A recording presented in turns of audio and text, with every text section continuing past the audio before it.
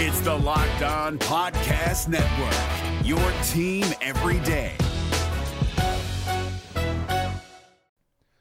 The Locked On NBA Fantasy Minute is presented by PrizePicks. PrizePicks is the most fun you can have playing daily fantasy basketball and winning up to 25 times your money. Go to prizepicks.com/LockedOnNBA and use the code LockedOnNBA for a first deposit match up to $100. We are very much in the thick of the fantasy basketball playoffs. You might be starting it this week. You might be already in it. It might be a week away. And at this point of the year, with only 5 weeks left in the entire regular season, playing the schedule is the most important thing. So this week, the Minnesota Timberwolves and the Los Angeles Lakers play 2 games only.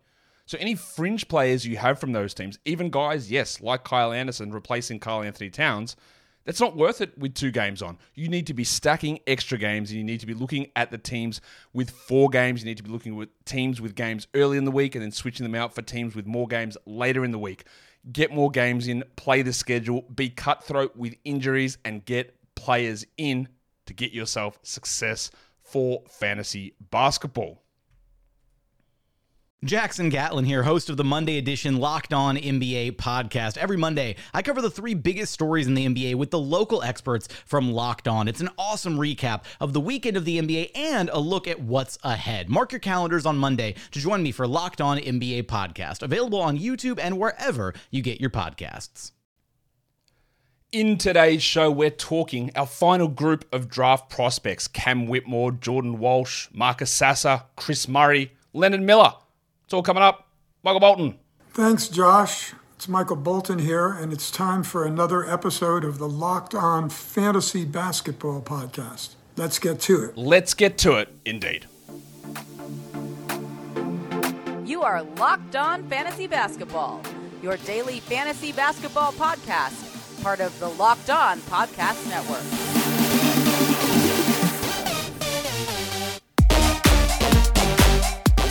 Hello and welcome to the Locked On Fantasy Basketball Podcast, brought to you by Basketball Monster. My name is Josh Lloyd and I am the lead fantasy analyst at basketballmonster.com.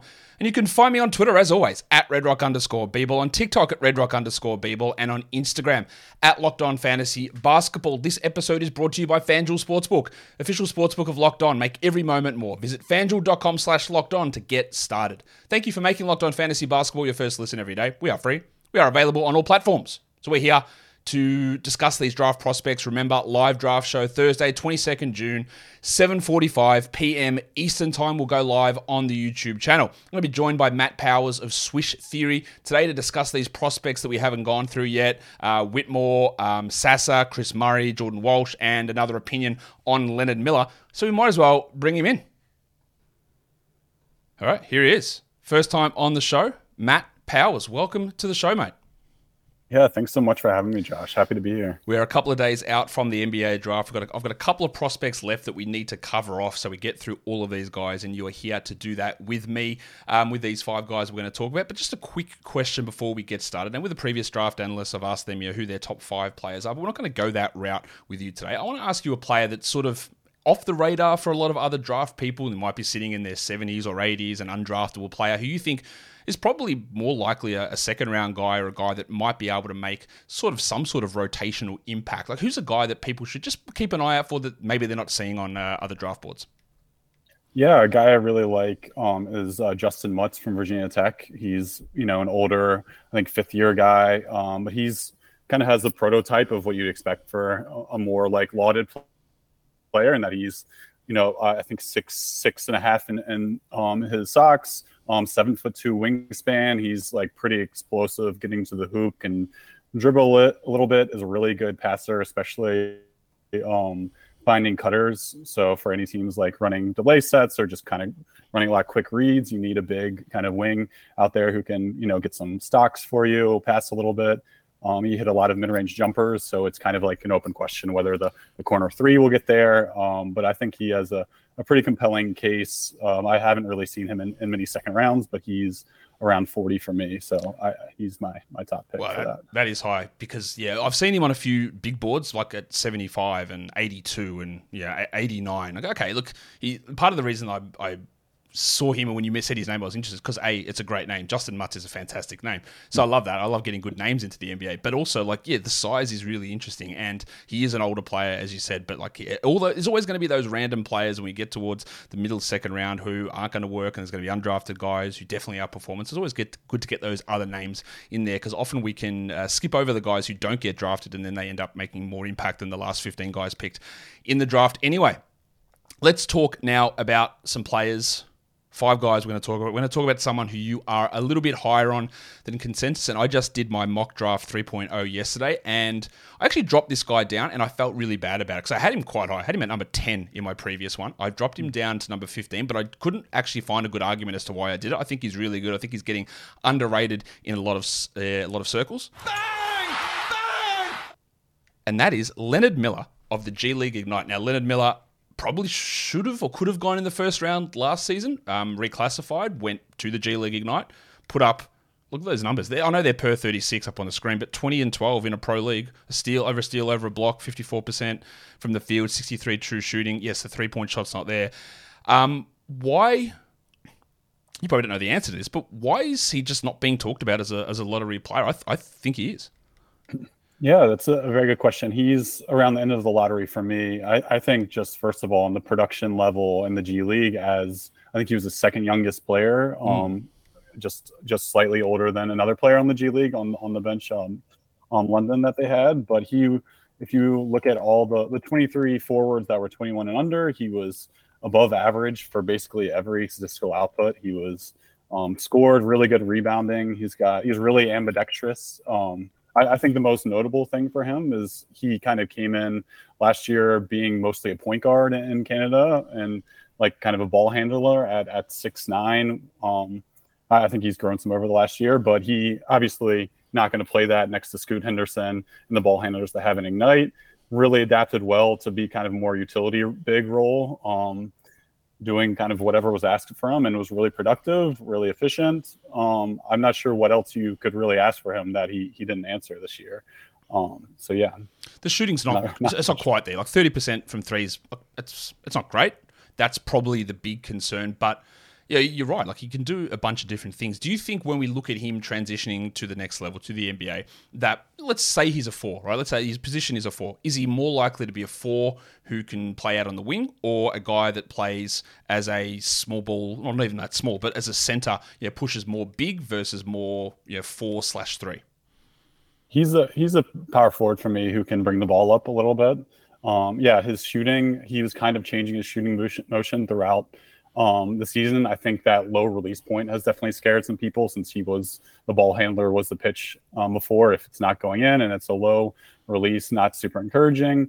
But I think his touch is really excellent. So I think he can get some action closer to the basket. He shot 73% within the restricted area on 7 attempts per game. So I think he can really mix it inside as a power forward who can kind of run some dribble handoff sets, just can kind of make some good reads. The turnover ratio was pretty solid. He was pretty good in short floaters. I think he can, you want 5 decision makers out there on the court, especially in the modern game. I think he'll be good at, just setting screens, finding shooters, getting to the hoop quickly. So yeah, it's not a clean cut positionally, but I think you can slot him in a power forward, do a few guard things, do some big things as well. When we look at him, do you think that there is, I've seen mock drafts having 28, 27, which seems crazy to me that there's some of the guys that are going ahead of him, but do you think there is still a concern with some areas of not even necessarily draft punditry, but maybe bigger sites or, I don't know, I don't want to say casual fans, but other people putting in this information out there that they still don't know how to adjust to the G League program? We've had, 6 or 7 guys, I think, come through the G League program. Daniels, Kuminga, Jalen Green. Obviously, we're going to have another 3, probably first-round guys, maybe first-round guys. I'm seeing Sissoko drop to the second round in some mocks at the moment. We're going to have another 2 guys come in, but do you think it's just a lack of data? Because the G League is a professional league. The quality in the G League is, I believe, without question, better than what you see in college basketball. And he's put up these amazing numbers. And yes, the G League's a different scenario because they are, the Ignite, is a different scenario because they are not necessarily setting out to win games. It's about development and getting these guys ready. So maybe we take something there. But how much of you think is just that people go, oh, well, I'm not watching the G League. It's not college. I don't know how to translate these numbers across. Yeah, I think accessibility is a bit of an issue. Just like people aren't getting up for the G League games like they will for March Madness or even like Wemby in the playoffs. I think also like the stats accessibility is not great. I really wish the NBA worked better on that. It's so bad. Yeah. We have to sort by like regular season plus showcase for the G League guys. But I think there's a decent case. My buddy Nima, who actually worked with G League last year, he said he thinks Leonard might have a case for best statistical output for any prospect they've had, like the only rival being Jalen Green. And like, I mean, he's been kind of productive all over the place, 60% true shooting around there, steals, blocks. I really struggle to see why this guy, I think maybe he's just seen as kind of a safe utility guy because when you go to G League, you really have to play a professional role quickly. So maybe if he was in college, he'd get a chance to showcase some of that, like that versatility that you kind of saw in high school. So I think maybe people are just like putting him in a little strict of a box so far. But yeah. Yeah, I think, and it's going to be even more of a problem with Overtime Elite coming through and understanding how to sort of judge those guys as well. Just pathways that we haven't seen. Like this is a 3-year situation here with the G League, and Overtime Elite obviously just in its second season. Now it is going to be hard to judge it. We're going to get back to a guy and talk about in a second who you are a little bit lower on than consensus. Before we do that though, today's episode is brought to you by BetterHelp. We all have stresses in our life and things that we have to deal with, and it's easy to get caught up with what everyone else needs from you without taking care of yourself. But you can't actually help people unless you are in a position that you are in a good spot. And taking that time and understanding how to set boundaries is part of what therapy can do. You don't have to have undergone a massive trauma in your life to benefit from therapy. It's just living through the stresses of everyday life, family, friends, colleagues around you, and understanding how you can help yourself to be able to help other people as well. It gives you those tools to find more balance in your life. So if you're thinking of starting therapy, give BetterHelp a try. It's entirely online. It's designed to be convenient, flexible, and suited to your schedule. Fill out a brief questionnaire, you get matched with a therapist who fits your needs. And if it doesn't work out and you don't have that rapport with your therapist, you can switch therapists without any charge at all. And finding that rapport is a really key thing there as well. So find more balance with BetterHelp. That's betterhelp.com/LockedOnNBA. Go there, get 10% off your first month. That's BetterHelp, HELP.com/LockedOnNBA. All right. The NBA playoffs are right around the corner, and Locked On NBA is here daily to keep you caught up with all the late season drama. Every Monday, Jackson Gatlin rounds up the 3 biggest stories around the league, helping to break down the NBA playoffs. Mark your calendars to listen to Locked On NBA every Monday to be up to date. Locked On NBA, available on YouTube and wherever you get podcasts. Part of the Locked On Podcast Network, your team every day. Let's give a reality check to someone. Bang! Bang! We're going to Villanova. We're going to Cam Whitmore. He is a top 5, top 4, top 3, top 8 prospect, depending on where you look. He looks the part. He's big, he's strong, he's fast, he's athletic. Apparently has no idea how to pass the ball. And I have concerns. I did my mock draft yesterday. I actually bumped him up higher than I thought I would, but what my big caveat was I don't know the prototype of a player who has like a 0.5 assist to turnover ratio, who just never sets up anybody else. I don't know when that player's ever been successful in the NBA. Is that your issue here with Whitmore? Yeah, I mean that's a major one. I struggle to see it altogether. I think the big red flag beyond the 0.5 assist to turnover ratio is he only drew his free throw rate was only 0.25. So drawing 1 free throw for every 4 field goal attempts. So just again for like the tank of an athlete that he is, and such a dynamic athlete.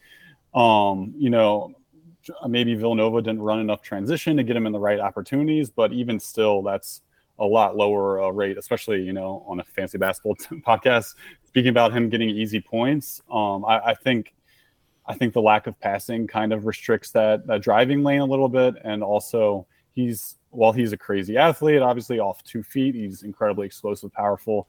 I would not like to be in front of him in front of the rim.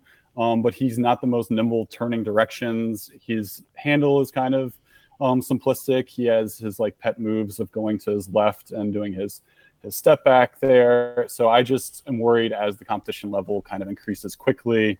The defensive rotations I wish were a little bit better. There's a lot of just like places I'm not super confident in the guy for being considered top 5 pick.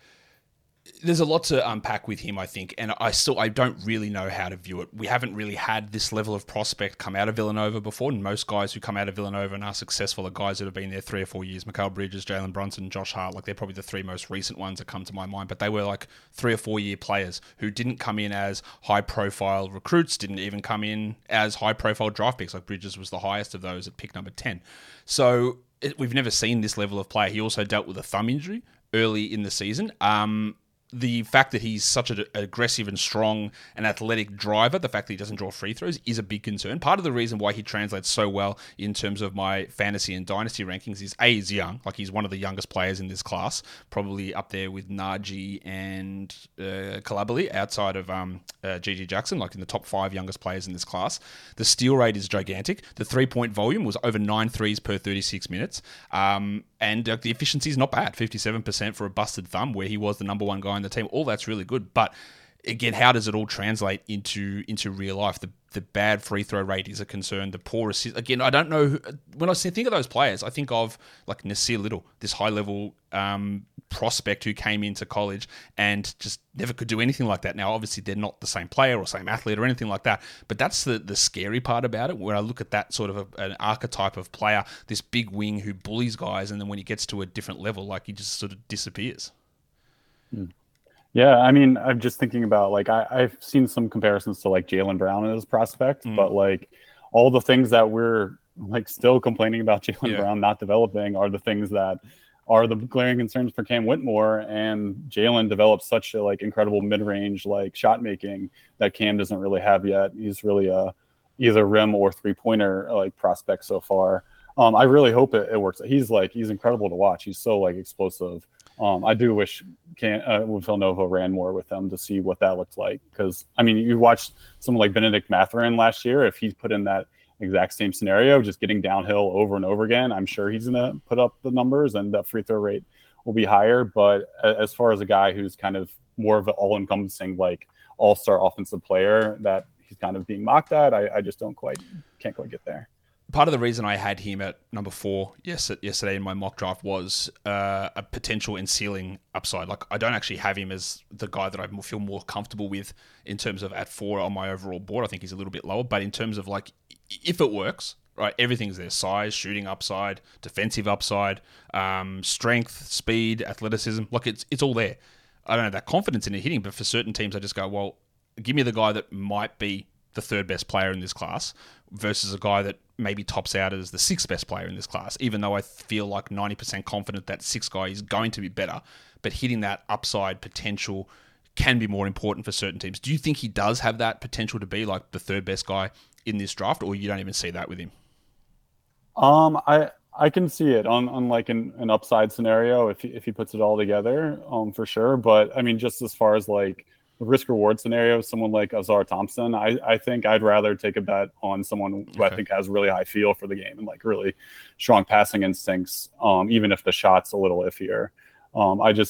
I want someone who I can trust out there, and I could see it all coming together, but it's fuzzy right now. Yeah, no, I understand that, and I've gone back and forth with him quite a bit. Like, I could see him, like, and I think outside of the top 2 for me, the next like 6 guys, maybe even 7 guys, if they go in any order, I would go, maybe I'd do that, maybe I wouldn't, but I don't think it's going to be the wrong decision. How far down do you have Whitmore? Like, is he outside the top 10 for you?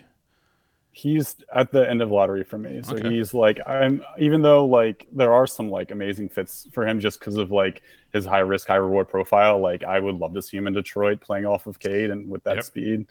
So even though that wouldn't be my pick, I could still see that working out and him rounding out a top 8, like I can see him being a decent starter. Yeah.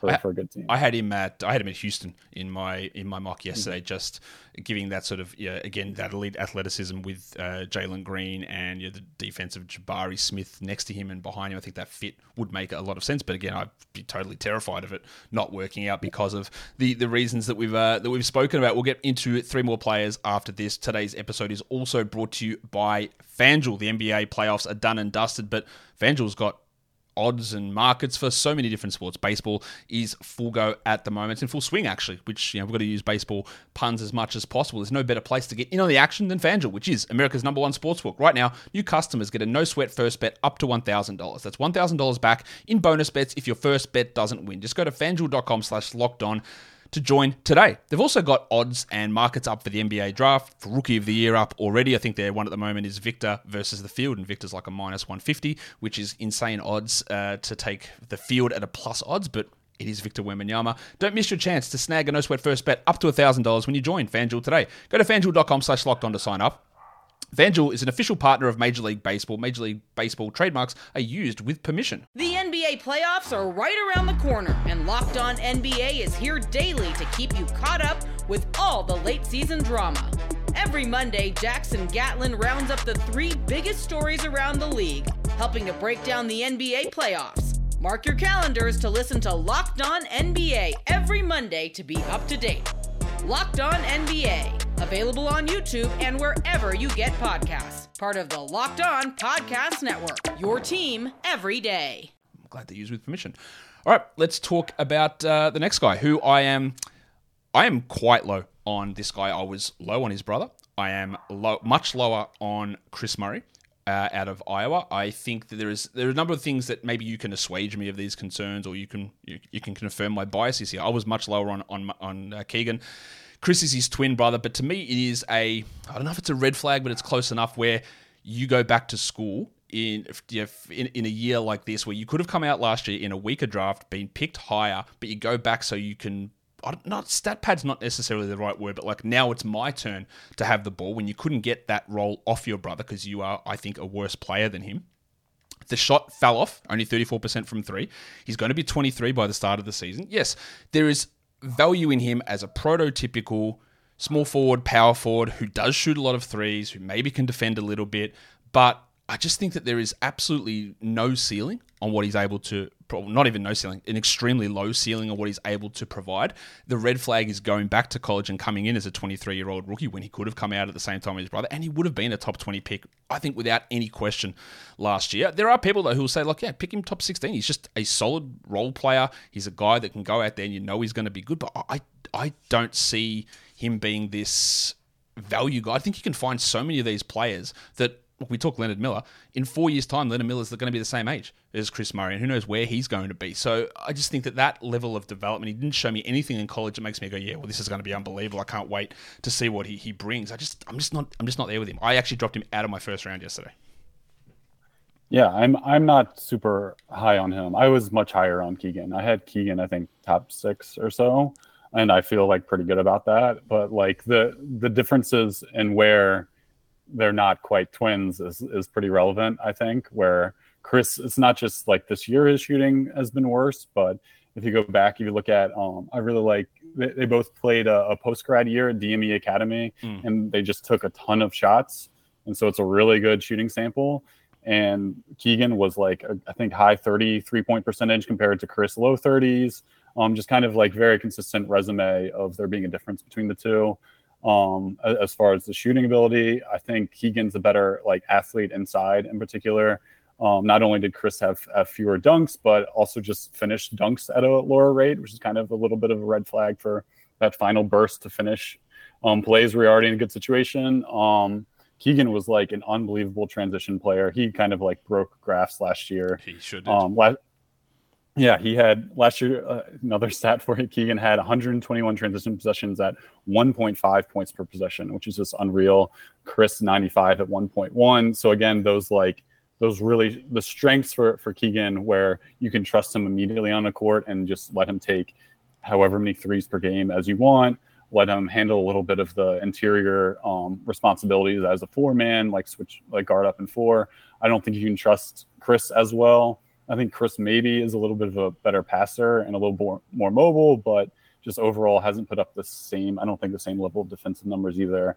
So yeah, I'm kind of with you, as I see the value as like an eighth man, but don't really see the consistent starter upside that Keegan has shown.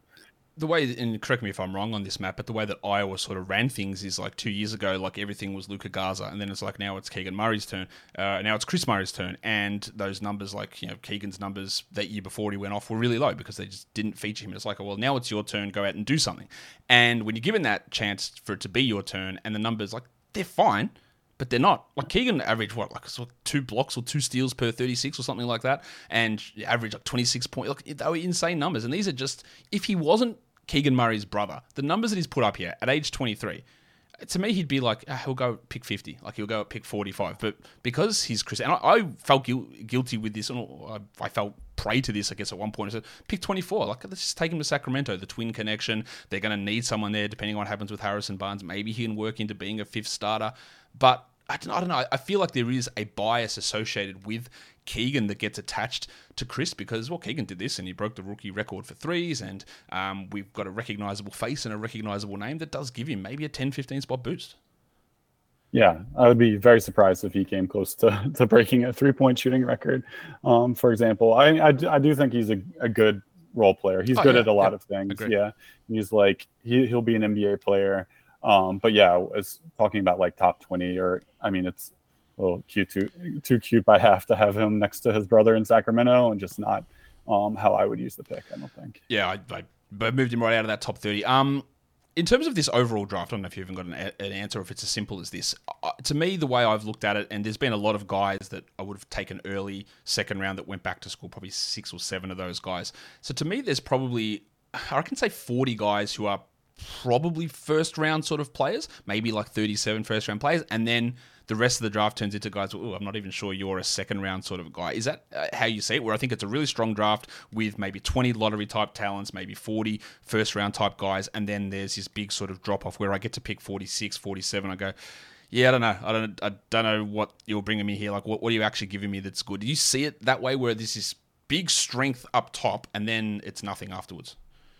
Yeah, I think there is both strength in the lottery. I think is quite strong. I think where this draft is particularly strong is like decent starter bets. I think the top 20 or so. I think there's gonna be some really talented players that fall into the second round.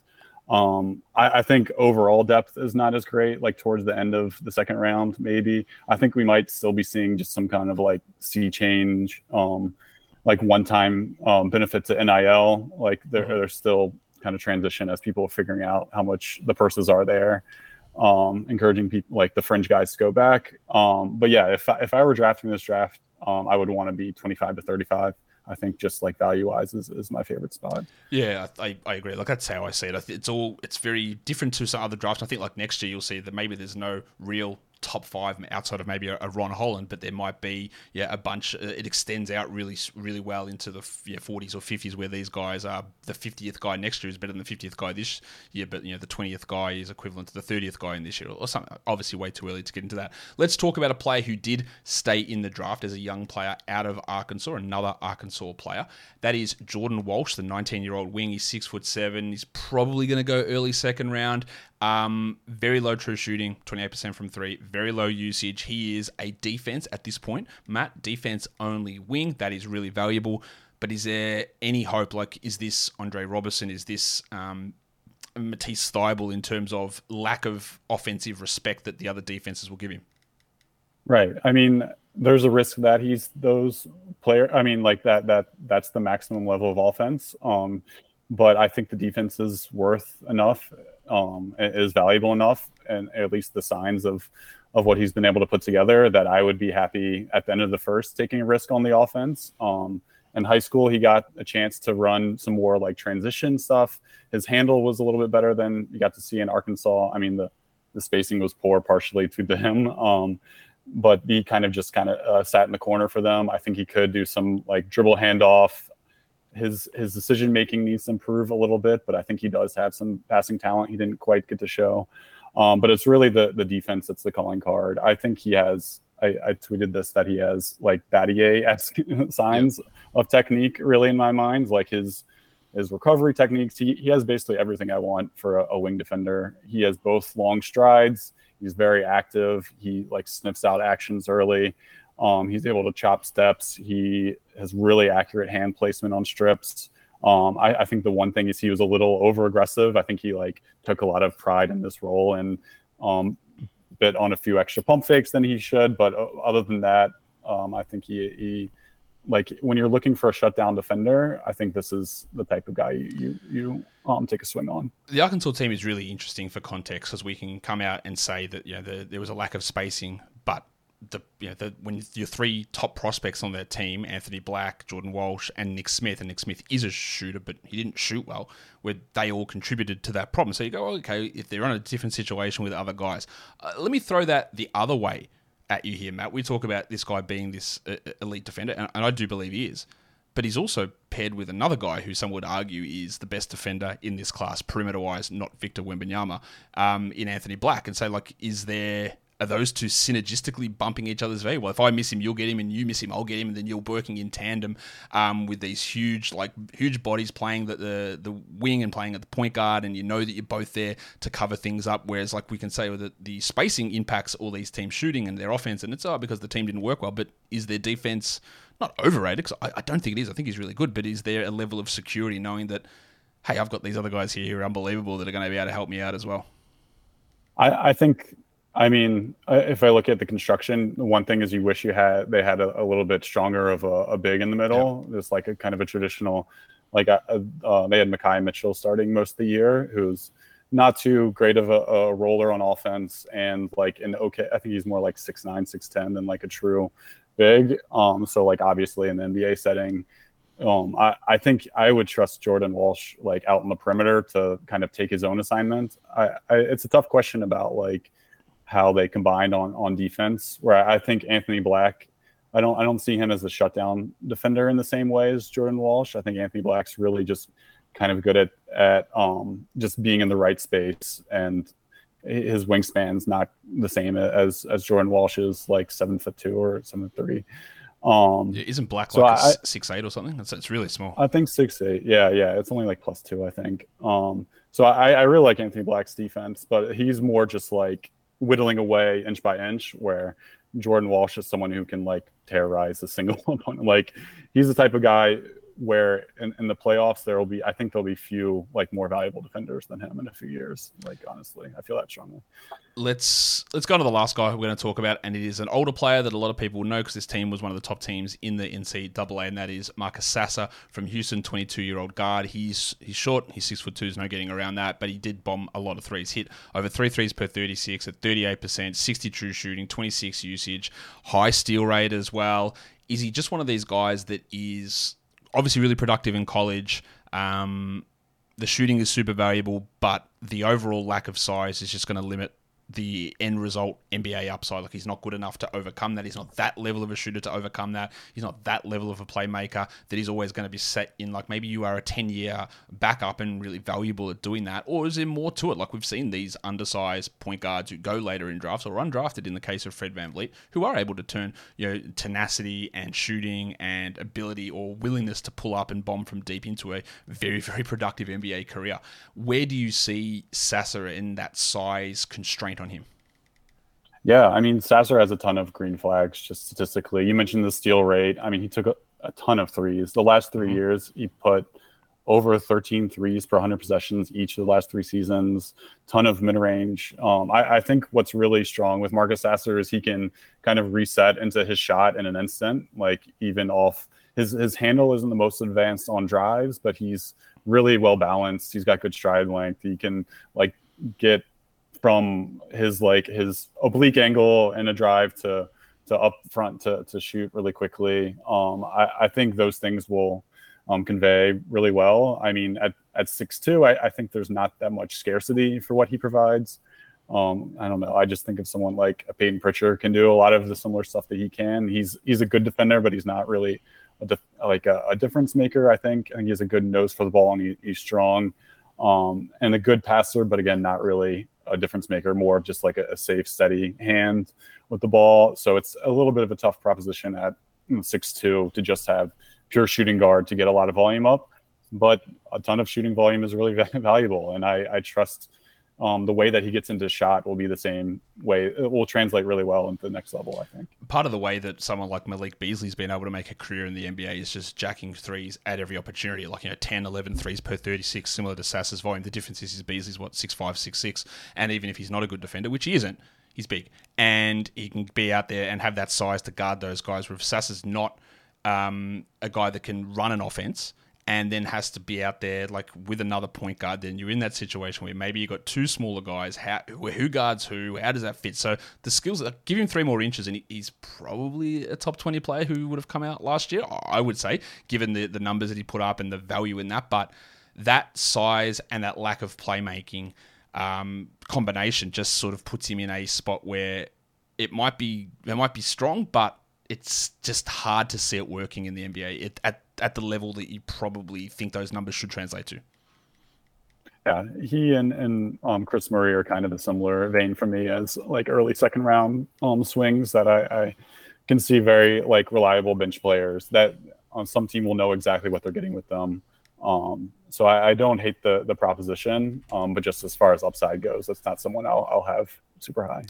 What do you make of him, say, compared to, I'm going to go with someone, like I said, Malik Beasley, but probably, I don't know if this is true, but the biggest bomber in terms of 3-point attempts per 36 in the NBA is Isaiah Joe, who really does struggle defensively, but that value of being out there, just I am launching and they are going in at an insane level, and he found a great role last year in the Thunder. Could Sasa ever be that sort of a guy who's just that unashamed to shoot him and they go in, that you just have to have him out there at times? I think Isaiah Joe is kind of rare in how little time he needs to get his shot up for someone that was available that late in the draft, and that he's so perfectly suited for the off-ball role. And if he does dribble, it'll be 1 or 2 max. When Sasser kind of just, I think the longer, I love the Houston system. He really learned how to play like defense the right way and like a really rugged overall like attitude towards the game. But he does in the college system get a little more time to get into the shot. I don't think he'll be as seamless of a fit as Isaiah Joe just on any team where he can come in and just bomb away. He'll need a little more of an offensive focus to do so. Joe's also 6'4", and he's also the same age currently as what Marcus Sasser is. So you've got that going for him, and he definitely shouldn't have gone at pick 49 in that draft, which I'm sure most people are well aware of. Now, Matt, that'll bring us to the end of the show. Tell people what's going on for you, what you got happening over the last couple of days here before the NBA draft. Yeah, so as the editor of Swish Theory, I have to plug our work. You can see us at Swish Theory on Twitter or theswishtheory.com. We have a board coming out soon ahead of the draft, a lot of content about all things basketball, so check us out.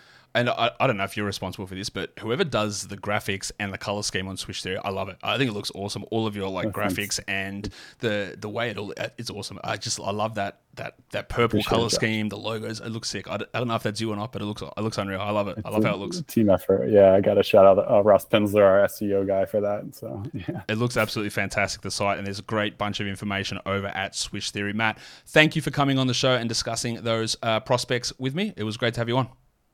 All right. Thanks so much, Josh.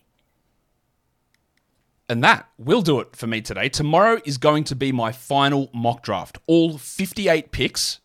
I'm going to go through all of them. I'm going to probably do, I don't know. I'm probably going to do what I would do and what I think will happen. I don't know that I'll do that because it is hard for me to get that information. So we're going to do all 58 picks. We haven't done a second round of the mock draft yet. That'll come tomorrow, and then we head straight into the live NBA draft show. Follow me, Apple Podcasts, Google Podcasts, Stitcher, Spotify, Odyssey app, and here on YouTube. You know what to do. You thumb it up, you leave a comment, you ring the notification bell, and you subscribe. Guys, we are done here. Thank you so much for listening, everyone. See ya.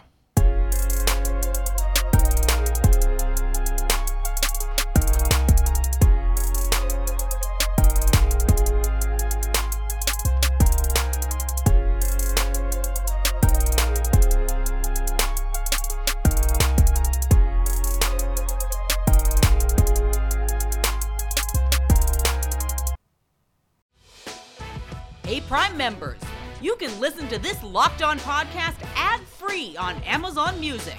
Download the Amazon Music app today.